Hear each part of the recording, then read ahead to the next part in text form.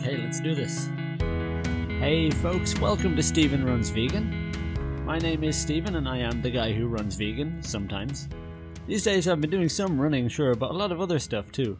Now that I think about it, tried Ultimate Frisbee for the first time recently. That was a lot of fun. I'm thinking of doing that more, although it did kick my ass. It was a full training session and really enjoyable, but wow, did I realize I'm generally in decent fitness compared to most people in the world. I can run quite far. But wow, short-term sprints, bursts, other body movements that I'm not used to. I need to round off my fitness a little bit more, which I think I'm doing lately, doing better at. November Project is in full swing again. We had our Pride workout yesterday morning, which was really a lot of fun.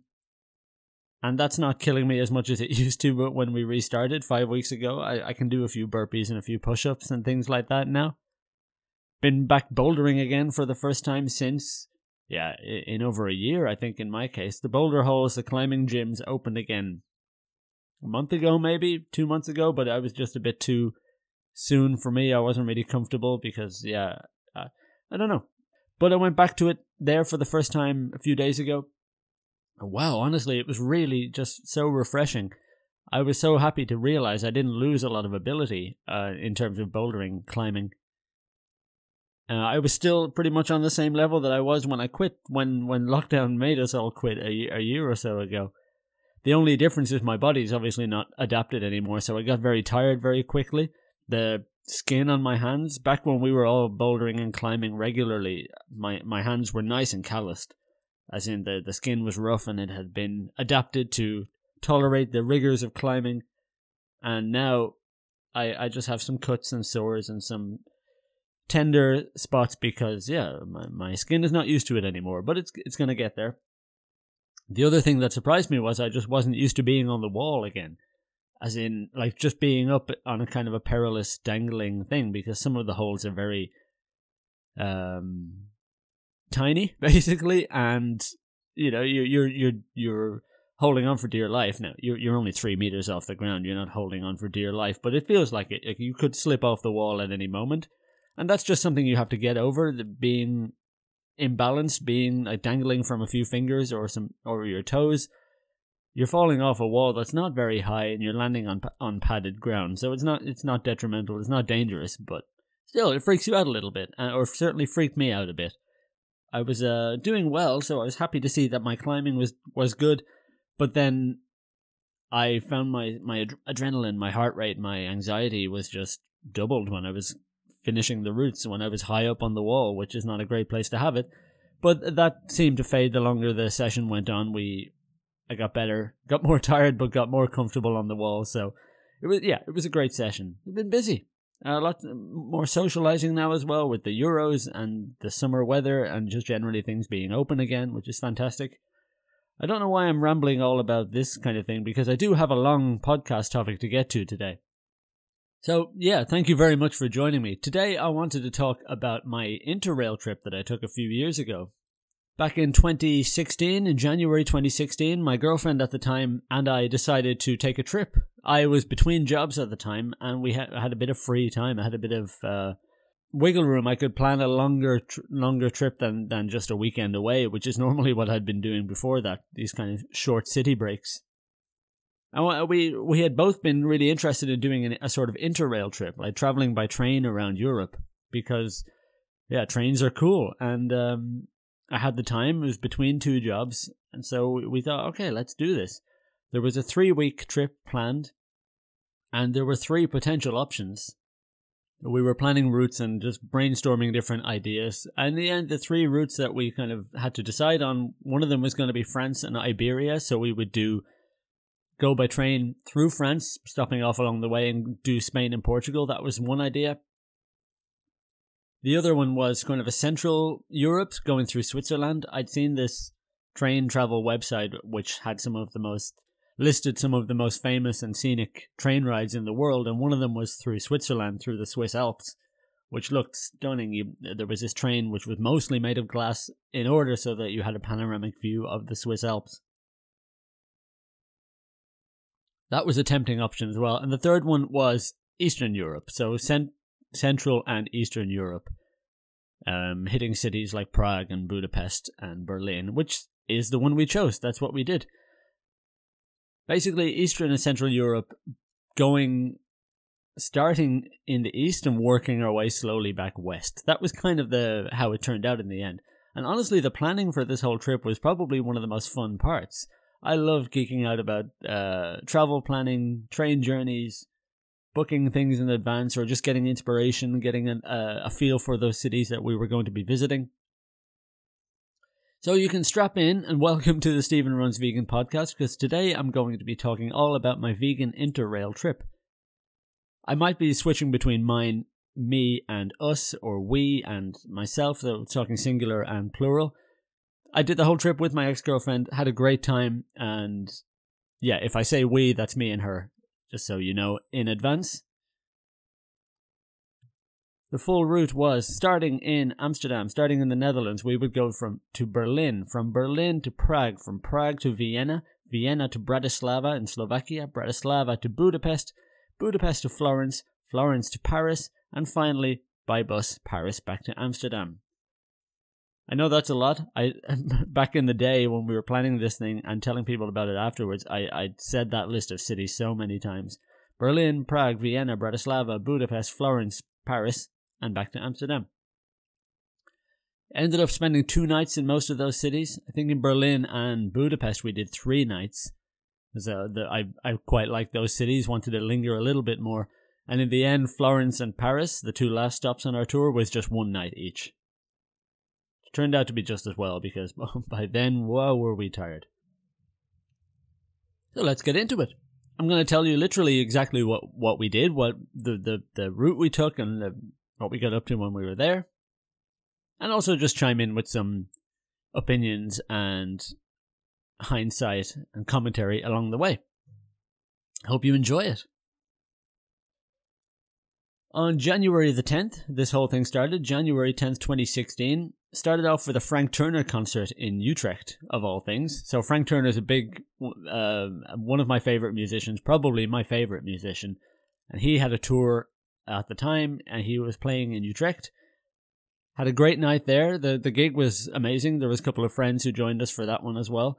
We were couch surfing that night. Just, it seemed simpler. We found this couch surfer who was hosting near the venue. Seemed like a good idea at the time. Unfortunately, it wasn't.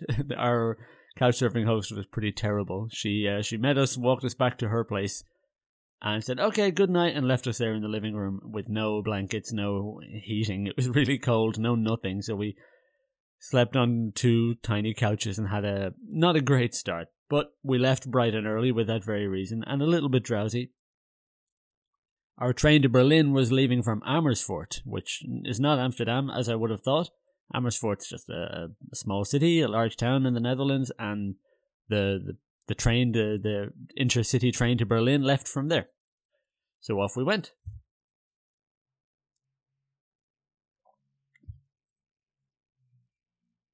I remember our very first moment of the trip was sat down, found our reserved seats. I think they were reservation anyway. We found our seats, put our bags away, got settled, and just before we left, this Asian couple, well, two Asian women got on and sat beside us at the 2 seats opposite us, across the aisle from us, and they immediately pulled out bags of KFC, I think, or maybe McDonald's, some fast food thing, and they just let them sit there on their little table for hours.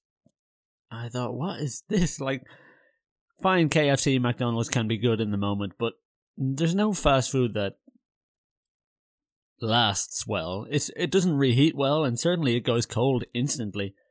And these 2 had just got this big bag of food sitting on their table for hours unattended, and then eventually they decided to eat it. And of course, the thing with fast food, the smell is so obvious, and it's just so pungent if you're not. Can be delicious if you really want it in the moment, but if you're not enjoying it, it's just such a pungent smell, like I said. So that was weird. So it was about a 5-hour train journey to Berlin, I believe. One of the most fun things I enjoyed, and on this train journey and in general, was using the train's bistro cart, like the onboard restaurant.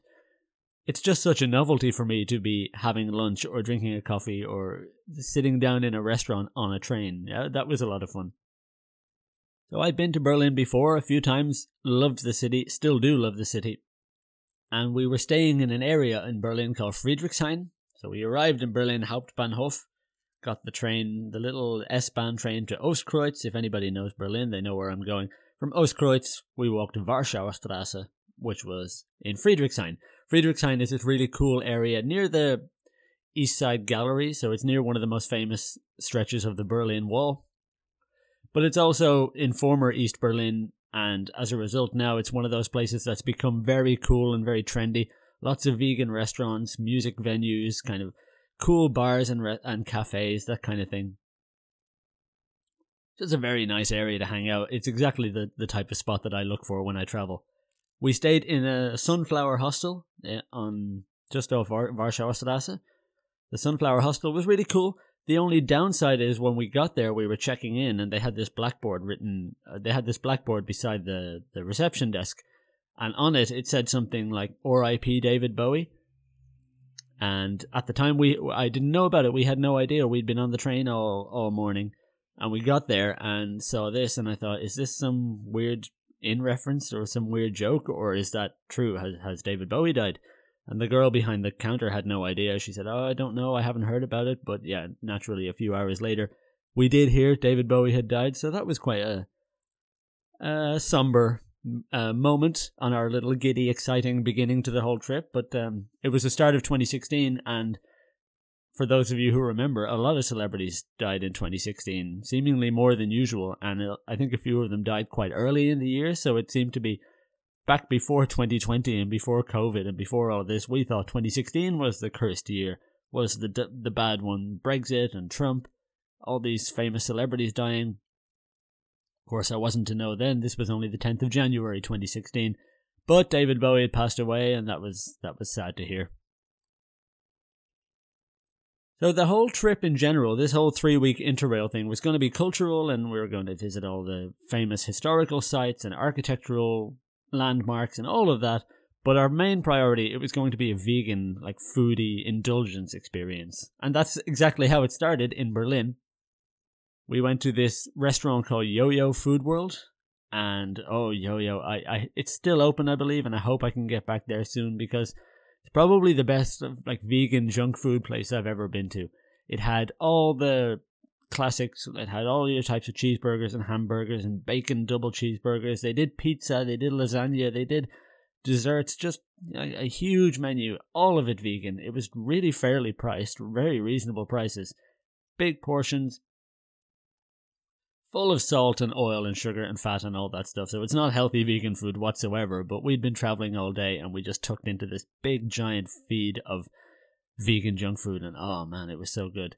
And because it's in Friedrichshain and because it's in Berlin, it had this real punk rock sort of liberal anarchy sort of style to it as well. The guy who served us was in pink hot pants, and there were pictures of Johnny Cash and Joe Strummer on the walls. Very cool place.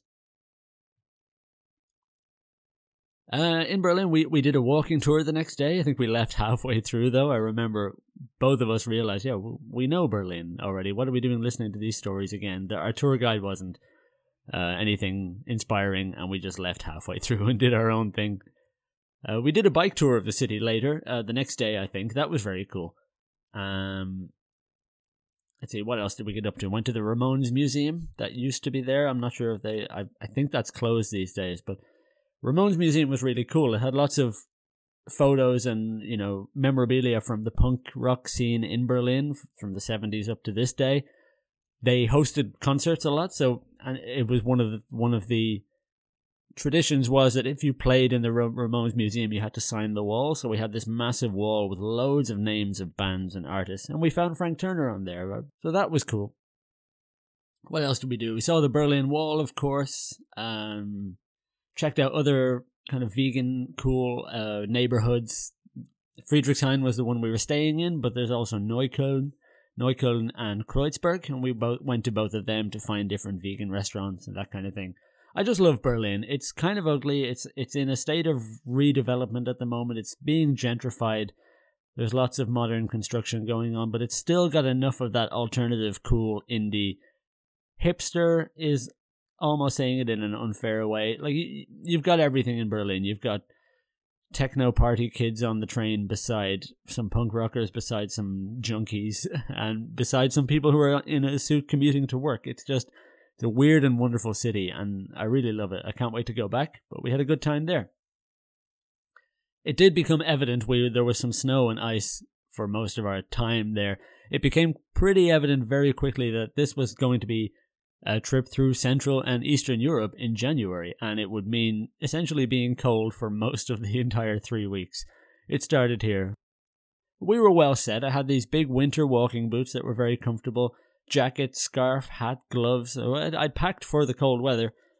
But yeah, when you're traveling, you spend a lot of time outside, and we realized, okay, the cold is going to be an issue. And it was, but we didn't let it stop us. It certainly was an issue for most of the trip. But I'm getting ahead of myself. Berlin was a great start. One of the only mishaps probably on the whole trip, one of the only real things that went wrong on the whole trip was we missed our train from Berlin to Prague by a matter of seconds. It was so frustrating. We left in good time, or in enough time to get to the central train station from where we were, but for some reason we were on the S-Bahn, we were on the city train to the station. That stood still on the tracks for about 10 minutes with no explanation. Guess these things can happen. There was just some delay on the line. We got to Berlin Hauptbahnhof with just enough time. We were kind of running in the door. We realized, this train's about to leave, but I think we can make it. And we were trying to find our platform, and Berlin Hauptbahnhof is huge and new, and it was too big, unfortunately. We couldn't find our way, and we took a wrong turn, and by the time we got onto the platform, we were running at this stage. Big backpacks on our backs, running for a train, and as we got down the stairs, we saw it just pulling off and going into the tunnel and into the distance, and we realized, damn it, that was the train. We had bought tickets not just for Berlin to Prague, but specifically for that train, like the 10:10 train from Berlin to Prague. That was no fun. We calmed down, caught our breath, went to the ticket office, tried to kind of reason with them or push for some discount or some just moving our reservation to the next train. The girl was having none of it. We had to buy brand new tickets from Berlin to Prague, like €70 each. So I don't know, something expensive anyway. And we waited in a bakery in the station for about 2 more hours, just kind of chilling until we could get the next train. But that was the only issue. And luckily it happened really early. It happened on our second journey of the whole trip, which made us aware, okay, we can't do this again. That was an expensive mistake. We're going to turn up at the train station an hour early if needs be. And we didn't miss any other trains on the way. So silver lining to that one, I guess. The train itself going to Prague was really beautiful. The train rides between the cities had just become became one of my favorite features of the whole 3-week Interrail trip. What I'd often end up doing is just dropping our bags, and I'd say, okay, I'm going to go for a walk through the train, and I'd walk from one end to the other, and you'd always find the part of the train that had the carriages, the little cabins in it, and there was always one of them empty. So it became a bit of a ritual every time we had to get on one of those long train rides. I would say, okay, you watch the bags, I'm going to go through and find us a cabin. And I did. It was great. But the trip to Prague was so cool. To see the countryside changing as we went, mountains and valleys, and the scenery was really pretty. Still early enough in the trip as well that the novelty of taking a train from Berlin to Prague was awesome. And I just love the long rides in general. It gave a chance to just firstly put down my backpack. The longer the trip went on, it became a bigger and bigger, more intimidating experience to pack up the backpack again and lug it onto your back and go to a train station, and you have this giant backpack on your back, and you could be on the metro or you could be walking through the city centre or in a train station, and you're occupying twice the space that you think you are because there's so much stuff on my back behind me. So I'd turn and you'd find yourself turning and accidentally bumping into somebody. So the intercity train rides were great because it was just a few hours in most cases of nothing, where we were on the go the whole time. By design, it was a lot to see in a short space of time. So to sit down on the train to get the backpack off your back, I was writing a travel journal. It was just a great chance to catch up on all my writing or have a nap. And the trains in Europe are just great generally, because that's the way to see the whole continent, really, unless you're going to Ireland or the UK. But even to the UK, you can have the Channel Tunnel, the Eurostar train. For example, from Berlin to Prague, we came to Berlin Hauptbahnhof, which is a massive train station right in the center of the city, and a few hours later we got off in Prague train station, Prague's main train station, which is another one right in the center of the city. There's no baggage checks, there's no passport control, there's no long queues or like poorly ventilated airport terminals, none of that stuff. You just get on with whatever you're carrying and you get off and you're right in the heart of another famous European historical city centre. It's amazing. It's a great way to travel. Prague was cool. We had an Airbnb which was walking distance from the train station and also walking distance from the old town city centre, which was great. Cute little Airbnb. We arrived, dropped our bags, which is always a relief. We settled in, and it was quite late in the day by then anyway, or I remember it being dark anyway. And Prague has quite a lot of vegan options, a surprising number, but one of them is a place called Loving Hut. Loving Hut's an international vegan chain, and at the time, I'm sure it's changed now, but Prague had 8 of them. So there's a Loving Hut in Amsterdam, there's some in different cities all across the world, and when I saw any city I was going to had Loving Hut, I thought, great, vegan restaurant, good feed, decent food, decent prices. You were always lucky I always felt lucky if I was visiting a city with a Loving Hut in it. And then for some reason there were eight of them in Prague, including one at a food court right beside us at a nearby shopping centre. So that was cool. A day of travel and we just sat in a shopping centre food court. I piled up my plate full of vegan food, ate really well, had so much for really cheap prices. Czech Republic is quite cheap anyway, certainly compared to Berlin and Amsterdam. And that was a great feed. Prague is a beautiful city. It was very cold, but we tried to do as much walking as we could. The old town centre, the castle, the Charles Bridge, it's real fairy tale stuff, especially the beauty of travelling in winter versus the difficulty of it. Yes, it was freezing cold and we had snow and we had wind and ice, but also it got dark very quickly, and to see the city by night was beautiful. We didn't have to stay up till 9, 10, 11 o'clock at night to see the lights come on and the city go dark. It happened at 4 or 5 in the evening, so we'd get a few nice hours of daylight and we would get to see a different side of the city completely once the sun went down and the lights came on. Oh no, we're on this walking tour of Prague, and I realized that I think I'd packed like 2 or 3 pairs of jeans with me maybe, but one of them was this pair of jeans that I had bought in a second-hand store. And clearly I had bought without looking, because I may have just held the jeans up to my legs and thought, yeah, the waist fits, the legs look like it's the right length. But as I put them on and we were walking out, and I realized, oh damn, these are flared jeans. These are women's flared jeans. They weren't even subtle, they were just so obviously a kind of a trendy thing.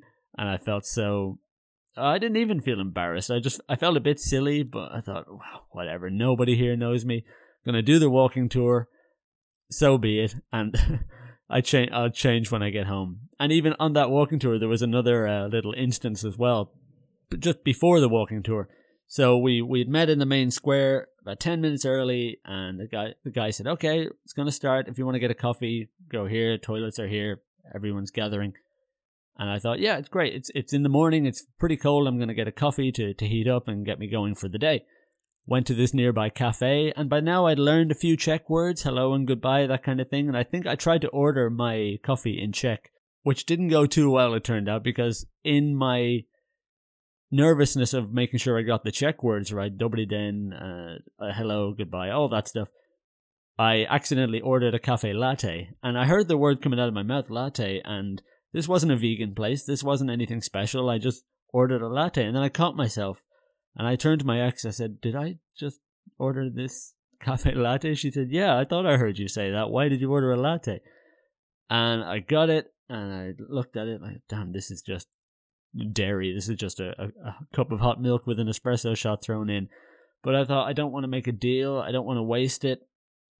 It's still a warm drink, and for better or worse, you can judge me if you want to, but I tried it. I thought, all right, I don't want to throw this away. I don't want to make a scene. It was my fault. I'll drink it anyway.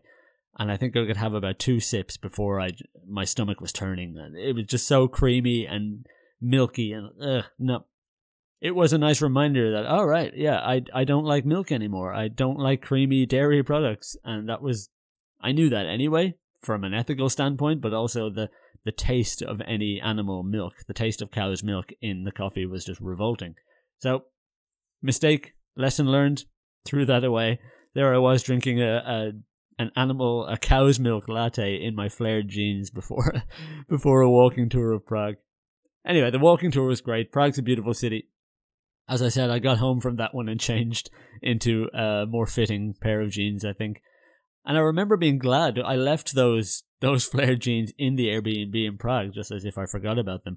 And I was so relieved because packing, unpacking, reorganizing the backpack became one of the least enjoyable things the longer the trip went on. So we'd been planning for a long time. We didn't want to take too much, but it was winter, so you had to take layers to stay warm, and that took up a lot of space in the backpack. The night before we left for the whole trip, we packed meticulously. So every bit of space was taken, everything was organized into little pouches in different areas, and it fit very well.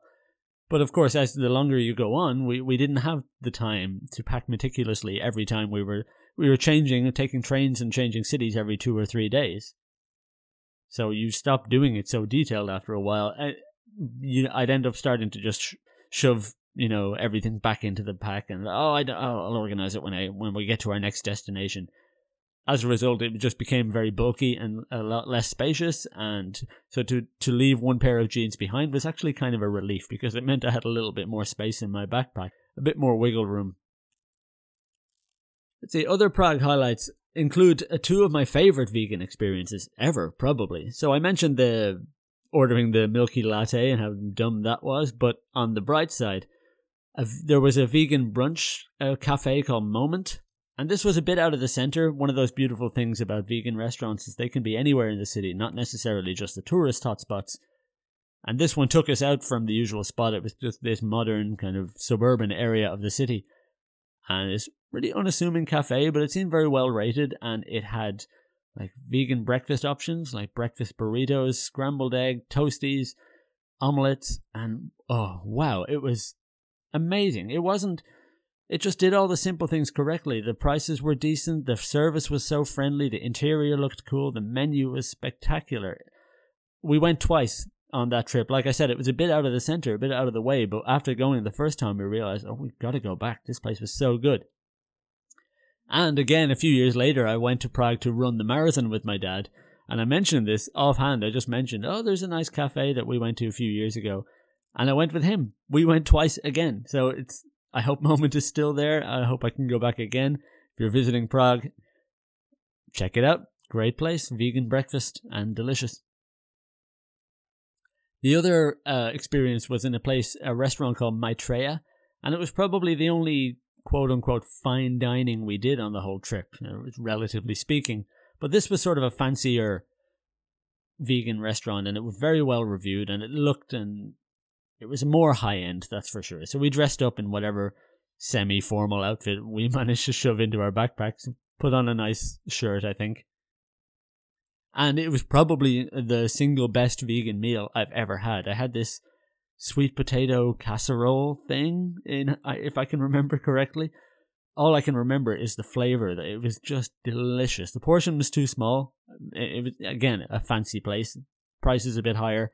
It's not about just having a big feed the way I did in the food court the night before. This was more of a multi-sensory experience, and I'm blabbering. Best vegan meal I've ever had in Maitreya that night. It was delicious. Also in Prague, at some stage we were in the old town centre, the Wenceslas Square. Good King Wenceslas. I'm clearly not sure how to pronounce his name, but the main old town square in the centre. And we spotted this couple who we were on a bike tour with in Berlin. I remember the girl, it was an Aussie couple, and the girl was wearing this bright yellow jacket. And we spotted them again, like, hey, we just saw them in Berlin the day before. Maybe they were even on the same train as us. It's a bit of a small world. We didn't go over or say hi or anything, but it was cool. I wonder how often that happens. There's hundreds of kilometers in between two different cities, no plan whatsoever, and we stumble across the same couple twice. That was kind of cool. So after Prague, the next stop was to be Vienna. And Vienna was probably the coldest we were on the entire trip. It was a great city. Both of us had a mutual friend there. We went to see her. We stayed with her. That was very cool. Thank you, Lena. The center of Vienna is beautiful, very elegant, very fancy. Everyone's well dressed. But I don't know, there's something, I just didn't love Vienna the way I fell in love with Prague and Berlin and later Budapest, other places on the trip. Vienna's a stunning city, and I'm sure if I go back again I could have a great time. But for the very high standard that we set for all of our locations that we were visiting, Vienna just didn't do it for me. We went to the Schönbrunn Palace, a bit out of the city centre. That Dutch people know that as the Sisi Palace. Apparently there's some famous Christmas movie that's on every year in the Netherlands about a Princess Sisi or whatever, and it was set in Schönbrunn Palace, so we went out there. Very beautiful building, and the grounds were gorgeous. But again, it may have been the coldest I've ever been. Standing there, like fully dressed in layers, good jacket, hat, gloves, scarf, winter boots, the whole thing. And I just couldn't enjoy it. There was this beautiful old conservatory glass building on top of a hill that you could go to, and I remember saying, I just don't care, I'm too cold. It looks lovely, I'm sure there's a nice view up there, but I can't. I'm going numb already. We just have to get back indoors and back into the centre of town. So Vienna was cool, but probably my least favourite stop on the tour. But again, that's a high bar. I don't want to be unfair. Bratislava was next. Bratislava and Vienna are the closest capital cities in the world, just right beside each other. It's a 45-minute train ride. Back in 2013, I spent 6 weeks living in Bratislava, and so we were passing by or in that general part of the world, and I wanted to make a quick stop on the way, just for old time's sake, a bit of nostalgia. So we took the train from Vienna to Bratislava, stayed there for a few hours in the afternoon before hopping on another train to Budapest. It was very nice. Went to this my favorite tea cafe that I frequented when I lived there for 6 weeks, and saw the castle and had a nice time. We had some lunch. It was cool. And on we went to Budapest. And yeah, I love Budapest. We arrived late, and if memory serves, found our Airbnb and just went straight to bed. This was probably day 6 or 7 of the whole trip now, and we were just on the go all the time, whether that was traveling between countries, between cities, or just on the go during the day. We had a lot to see and do. When you're in a city for 2 or 3 days, you're kind of under a bit of time pressure if you want to make the most of it. And as a result, over the course of the whole trip, we really learned to just slow ourselves down, because the activity levels were too much. It was unsustainable. Eventually you reach a sort of cultural fatigue where you see, it's another magnificent museum, it's another giant cathedral, it's another iconic destination, and you can only see so many cathedrals before it's a bit mentally. It's it felt like a sponge. You can only absorb so much water before the rest just seeps through, and we were culturally full, if that makes any sense. But Budapest, it was lovely, and again, freezing cold. I remember there were ice blocks floating in the river, the Danube, that flows through Budapest. Wasn't completely frozen, but there were certainly just large chunks of ice floating down the river. And again, any sightseeing we did was done in pockets between hiding in cafes, drinking tea, or going back to our Airbnb and to just warm up and recover. We would go, for example, what's it called? There's a big hill in Budapest. The Citadel? I think it's the Citadel. Anyway, the National Monument, there's some big hill where you get to the top and there's a giant sculpture there, and it's a beautiful view of the whole city. We did that, but yeah, it's January in Hungary, and we're standing on the top of a hill, very exposed. You can only be there for about 10 minutes before it becomes unbearable. Also, I had a realization on top of that hill, at the monument, at the Citadel. My favourite activity of the trip had become people watching, or specifically tourist watching. So we'd go to these very, like the main square, an old cathedral or museum, these very famous tourist hotspots in all of these cities that we were visiting. And eventually I just started to look at the tourists rather than the building or wherever we were ourselves, because it was so fascinating to see all the differences. You could spot the Dutch tourists, you could spot the British, you could see the hordes of Asians, the Japanese or Korean groups, because they would travel in groups of 50 or so. They were especially fascinating. So one of the highlights from the trip to Budapest was the Széchenyi Baths. Széchenyi, I'm not sure how to pronounce it. A lot of consonants in there. My Hungarian is non-existent. But Budapest is famous for having these bathhouses, these natural thermal springs, and they built bathhouses. For some of them are very touristy and some of them are a bit more local, a bit more basic. My parents had bought us tickets for Christmas to go to the most famous one, the Széchenyi Baths in the city park, for Christmas as a present, and it was amazing. I didn't really have high expectations going in. I thought, yeah, okay, a bathhouse with natural springs, we can sit there for an hour and get warm, but otherwise, what's the point? But wow, I just underestimated it. The building itself was this really gorgeous old 18th or 19th century era bathhouse style. There were 40 different pools all in all, so it's one big outdoor pool which is heated, and it's about 2 degrees and it's dark by the time we're there, but the water, the steam coming off this naturally heated pool made the whole thing so mystical and so fairy tale, because it's freezing and I'm in my shorts, I'm in my swimming shorts only. And when you'd get out of that to go to one of the other indoor pools, it'd be a few seconds of sheer ice cold, because your wet naked body essentially is stepping out into Hungarian wintertime night weather.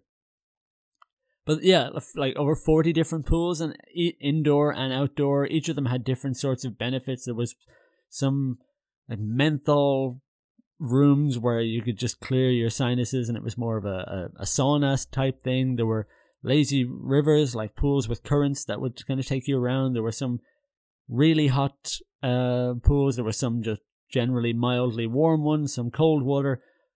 We stayed there for hours, and in fact, by pure chance, my brother Adam and his ex-girlfriend were also in Budapest at the time. We were supposed to meet them for dinner that night and then go out afterwards.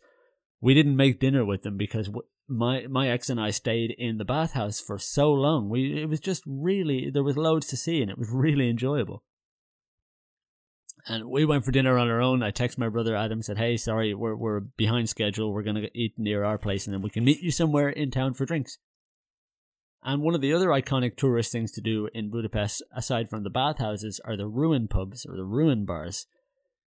Ruin pubs were set up after the wall came down, when the Soviet Union collapsed. There was a lot of abandoned buildings, and many of them would squats would be set up there. So artists, local hippie communes, that kind of thing. All these people would move into these abandoned buildings and set up squats. And some of them became semi-legit over the years. They turned into bars. But they're still very unique, and they maintain that kind of squat vibe. Incredible architecture, and you could tell these were like an artistic people who designed these ruin pubs. I think there's about 10 or 15 all throughout the city. We went to one of the more famous ones. And it's a legitimate bar or restaurant now. You can get food and drink there and have a good time, but it feels as if you're in this really unique place with very interesting decor, and you don't see this kind of style of bar really anywhere else in the world, or I haven't yet. So if you're in Budapest, I'd recommend checking out any of the ruin pubs. They're very cool. Great time with my brother as well. We had a good night. And yeah, I spent a lot of time during the rest of the trip trying to decide which one I preferred, Prague or Budapest. It's still a tough choice. I think I flip back and forth, but Budapest probably wins it for me, slightly. I think Prague is a more beautiful city overall, but I don't know. I felt more of a connection to Budapest. There's more to do, I think. I loved the city. And we were moving on. This was now week 2, or I think the trip was going into its final week. This was the furthest east we were going to go, so we're eventually going to loop all the way back around to Amsterdam, but we were currently in Budapest. And to get there, we discovered the joy of night trains. So from Budapest, we took a train back to Vienna, and from Vienna, we were going to take a night train to Florence in Italy. quite a long way, but yeah, when you're traveling through the night, makes it a lot easier. So we arrived back in Vienna, and it had gotten even colder. It was snowing very heavy that day. We went to a market, and I remember we bought this like box of falafel, freshly made falafel, that was still warm, and the two of us were freezing. Our fingers were frozen and numb, and we were trying to just get any sort of internal warmth from these fresh falafel that we just bought, and they were delicious. And from Vienna, we hopped on the night train to Florence, as I said.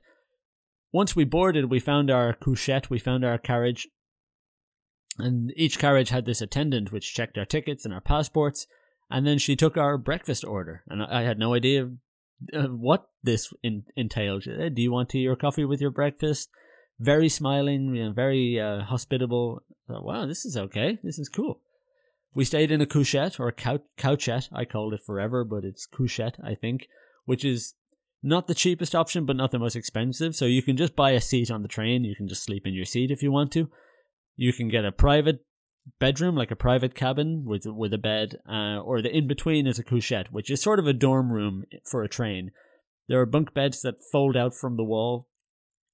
So there's seats there during the day, and when it's time to sleep, those seats are converted into beds, but also on the wall there are built-in beds so that you can sleep on the higher one. And honestly, falling asleep on the train was amazing. I didn't realize how comforting it would be. The sound of the tracks, the whirring of the typical train noises, and it was rocking from side to side slightly as we went, and wow, it was just a lovely way to fall asleep. And then as it's perfect because you've got travel and accommodation all wrapped up in one. You fall asleep in Vienna or somewhere in the Austrian countryside, and you wake up and you're in Italy. We were woken up with breakfast about an hour before we arrived at 6 a.m., I think, and got this tray. It had bread on it with sliced fruit, orange juice, jam, marmalade, and coffee. And I don't think I even expected a breakfast, let alone a good one, like a really nice, simple but very welcome meal that got us going. So yeah, I definitely recommend traveling via night train. At least this one was good. I'll tell another night train story shortly, but the Vienna to Florence was wonderful by train. I say that, despite I slept pretty well, I think, on the train, but we were about 13 days. 13? Yeah, we were about that into a hectic travel schedule. And we were eating very well, eating lots of fun vegan food, but not healthy, not at all. And it was just starting to catch up. We'd been on the go for so long, probably dehydrated and lacking some real nutrition. We didn't have many salads on the trip. A lot more cheeseburgers than salads. We arrived in Florence about 7 a.m., but we couldn't check into our hotel till 10, I think, or at least for a few hours. And we were zombies. Like that, I remember that being one of the most drained I'd ever been. But luckily, the station had this kind of open cafe thing where we could wait and just crucially drop our bags. The load was becoming, the backpack, the sheer weight of the backpack was becoming more of a mental burden than a physical one. So anytime you got to drop that for 5 minutes or an hour, have some safe space just to sit down and take the bag off your back, it was so welcome. Anyway, this random cafe in a train station in Florence sold a pastry which had the tag beside it, tortana vegana, so a vegan tart, which was lovely. That was a very pleasant surprise. I had one of them with a coffee and tried to shake off the fatigue, but that morning may have been one of the most tired I've ever been. There's a photo of us from there, and we're both just so sleep deprived. But eventually the sun came up, the city woke up, we passed a few hours and we checked into our hotel. It felt so good to be in Florence because the night train almost felt like a magical portal. Bear with me, I'll explain why, but we'd spent the last 2 weeks in Central and Eastern Europe trying to just not freeze to death. There were plenty of snowy days, frozen streets, but also it was Eastern Europe. The likes of Prague and Budapest have a lot of these large concrete buildings, like Soviet-style architecture, that it's a bit grey and a bit grim, especially in winter. And suddenly we'd woken up and we were in the south of Europe. We were in a warm place that had colour, and I didn't have to wear my hat and scarf and boots anymore. I had to wear a jacket. It was about 9 or 10 degrees. But after the last 2 weeks we'd had, 9 degrees was warm. That felt like summer. And suddenly they were in the Mediterranean, Tuscany sort of area. There were the trees were different. There were olive trees, and there were, houses that were painted bright, colourful colours. It was just really an unexpected something I didn't realize would be a thing. Like, oh, of course, we're going to be going to Florence, Tuscany. We're going to be going to the Italian Renaissance city. But I never realized that it would be a lot less cold and just a lot more bright and warm. So that helped to warm up the body, sure, but also helped my soul. It was so nice to see, to feel, to be able to be outside without worrying about where we're going to go in next. How am I going to get some heat in me? That was a relief. Florence was amazing, a beautiful city. I saw the replica of Michelangelo's David. The real thing was in the museum, but you had to pay to go in, and yeah, we'd spent far too much money by then already, so we were saving money whenever we could, and that included not paying into museums. We saw the model, the copy of the statue of David, the massive cathedral, the Duomo, I think it's called, right in the center of the city. The skyline is dominated by this huge and beautiful cathedral. We saw that, very cool. Again, didn't go in, but nice to take a look at it.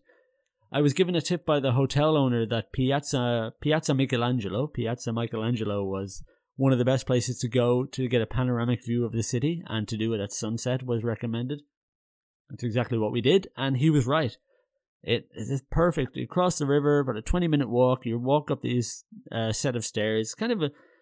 You wouldn't really go that direction. It didn't look like we were going anywhere in particular, but suddenly you climb the stairs and you're in this car park on top of a hill, and you have this perfect panoramic view of the whole city of Florence. And yeah, we went there in the evening. The sun was going down. It was just stunning. So yes, Florence was a great little excursion. We had one night, so a day and a half really, and then we were going to take another night train to our final stop on the tour, which was to be Paris. So I sung the praises of the night train earlier, and now I'm about to give you a bit more of the gritty reality of travel. We had to go from Florence to Milan. The night train was leaving from Milan, and we had a few hours in Milan to spend before our train left. We thought, great, I've never been to Milan. Let's go have a look at the city. We walked out of the train station. The station was beautiful. This big old classical architecture style train station. But the area around it in Milan was not beautiful. Milan's this big, modern, wealthy city, and the train station is just in this area, which was all office blocks and concrete, and it was a bit dodgy as well. We were there at night, so there was no buzz at all the offices were closed, and we were walking around the station. You just see some weird characters, and it didn't really feel, it wasn't unsafe, but it wasn't desirable either. And certainly, yeah, there was just nothing to see. We didn't know Milan at all. We hadn't researched that and didn't know where the pretty parts were. We were just going to take a walk around the station area to kill some time. Found a vegan place nearby. We went there for dinner, but it was so overpriced. We'd been in Eastern Europe, places like Prague and Budapest, where living costs are much cheaper. Suddenly we were in Milan trying to eat vegan in a place near the station, and it was a buffet style restaurant, and we were loading, you paid by weight of how much food you loaded on your plate. And I thought, okay, I'm being a bit conservative. I think I'm going to check how much this is before I stock up on everything else I want. And my small plate of food was already €14, and I realized, okay, stop loading up your plate. This is too expensive already.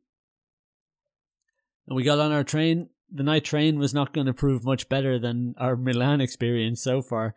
There was no friendly cabin attendant this time taking our breakfast orders the way we had from Vienna to Florence. The couchette we stayed in was shared with another family, and they didn't realize that this was a shared thing. They thought they'd booked one to themselves. So we arrived at the number, our cabin number, knocked on the door, and we were ignored for a few minutes, and then we knocked again, and they didn't speak English, but long story short, they thought, no, this is ours, not yours, and they didn't realize they had to share. So that was kind of awkward. We fell asleep eventually. I can't remember when, probably not instantly, but the worst part of the whole ride was we crossed the French border about 2 a.m. and I know because the French had border control. They didn't take our passports when we were in the station in Milan the way the previous night train had done, to pre-check them in advance so there was no stop halfway through. We arrived at the French border, the train came to a halt about 2 a.m. and these two French police officers came in. screaming and shouting, some abrasive language anyway. They were very like, get up now, give us your passports. They switched on the light brightness to full. I didn't know where I was. I was half asleep, zombie mode. Suddenly you have this French police officer shouting at you. We hadn't done anything. This was just the passport checks. But they collected all of our passports and just walked away. And I'm half awake, startled at the same time because these two guys came on screaming and shouting, and my heart rate's going, and I had no idea where I was. And I realized these two individuals have just walked away with all our passports. I assume they're French police. I assume it's border control, but they were just two men in uniform, and now I hope they come back with my passport. And they did, eventually. But these two guys seemed to revel in the pleasure. They didn't have to turn on all the lights. They didn't have to shout at us to wake us all up. But they just seemed to enjoy it. It was kind of sadistic, and yeah. That was not very fun. I was sleep deprived and scared, honestly, but we got our passports back. The train went again, and we tried to fall asleep. But Paris beckoned. We were on our way to Paris. I'd never been to Paris before. It's such an interesting place because there are so many preconceptions about Paris, the city of romance, the city of love, the beautiful architecture, it's all, red wine and baguettes and boulangeries. And what I'd heard from a lot of people was that they're disappointed in that. In fact, it's a massive modern European city.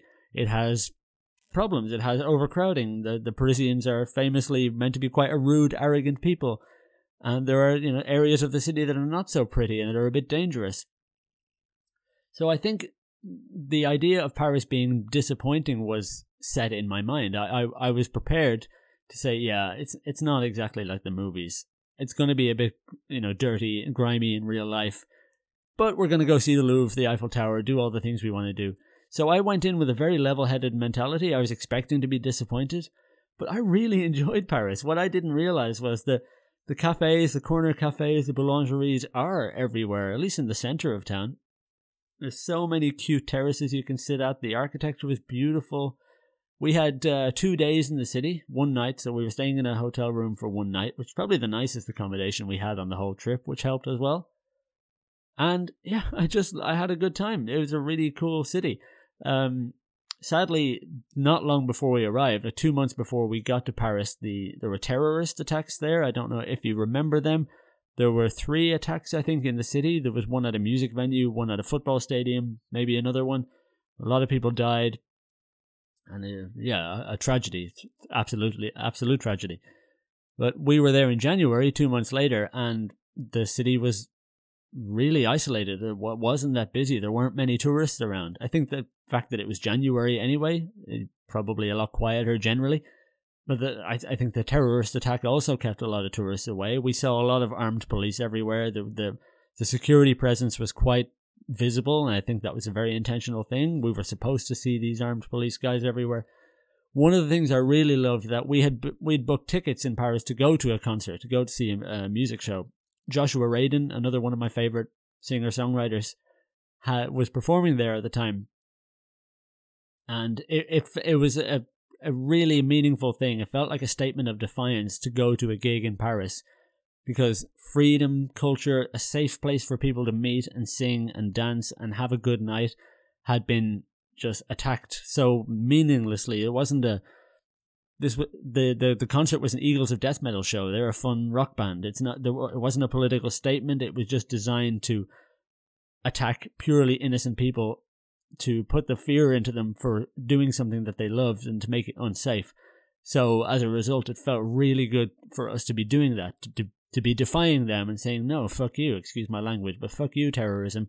I'm going to go to a music show in Paris and I'm going to have a great time. And it clearly meant a lot to everybody there. You could see it in the performer, in Joshua Radin. He was delighted. The people in the audience, it felt really special to be defying these assholes who murdered innocent people and to be going to a live music show in Paris. So that added an extra bit of weight. And but on another brighter note, by then we were just so exhausted and so just emotional and tired, and everything was more. The good things were better, the bad things were worse, because we were just so drained.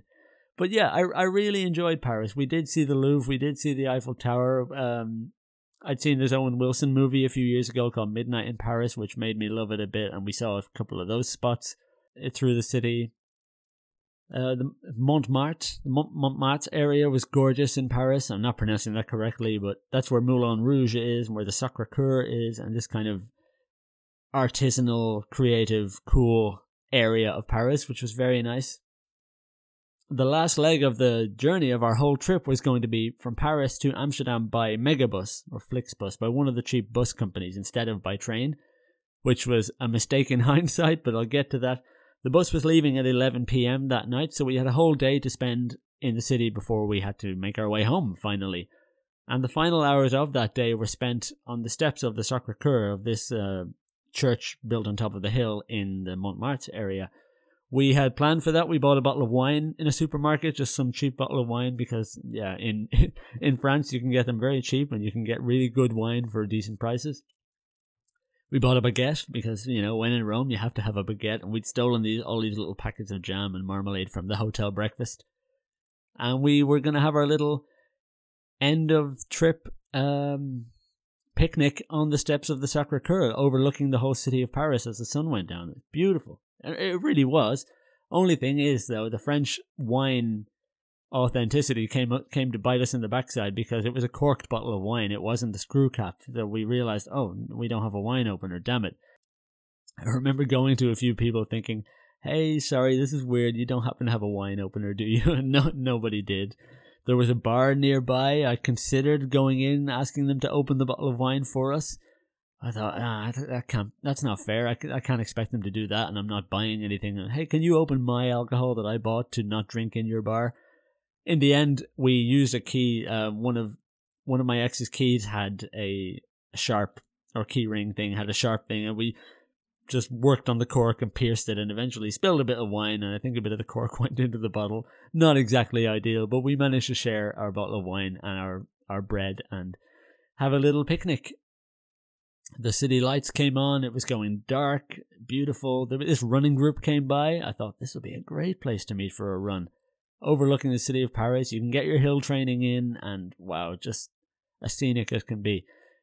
It really was a lovely end. We were winding down, chatting about the whole trip. We were about to go back to reality, back to the Netherlands, back to our lives, and we had one more journey to take. And that was the bus ride home, which was no fun at all. It was tough. We'd had 3 weeks of amazing city trips, wonderful food experiences, incredible culture, all of that, but it was exhausting. We'd been on the go for 3 weeks and not taking care of ourselves as much as we had, using a lot of energy, spending a lot of money. There was some stress along the way, mishaps. We missed a train, and it was difficult. There are hard moments, and when you're together with someone in such close confines for 3 weeks, it was testing. We had a few difficult moments. But the main thing, I was just so looking forward to getting back and wearing something different, because I've been wearing the same 1 or 2 pairs of jeans, the same 3 t-shirts, the same jacket, the same everything for 3 weeks now, and I was looking forward to a shower, obviously, sleeping, just being still, not having to go to another city in a day or two, and just having the rest of my wardrobe again, finally, to wear. So, yeah, didn't sleep much on the bus. The bus was to Amsterdam, didn't drop us in Amsterdam, because this is how these things make money. It dropped us somewhere near, outside the city centre, some metro station or whatever. I was in such a zombie haze, I can't even remember. But we arrived bright and early in the morning. It was a night bus. 6 a.m. I think we arrived. We had to get some connection into the city centre to Amsterdam Centraal. And we were on a bus or a tram or a metro. I don't know. I just had no concept of where or when we were by then. We were so sleep deprived, and we'd been on the go for so long, seeing so many things.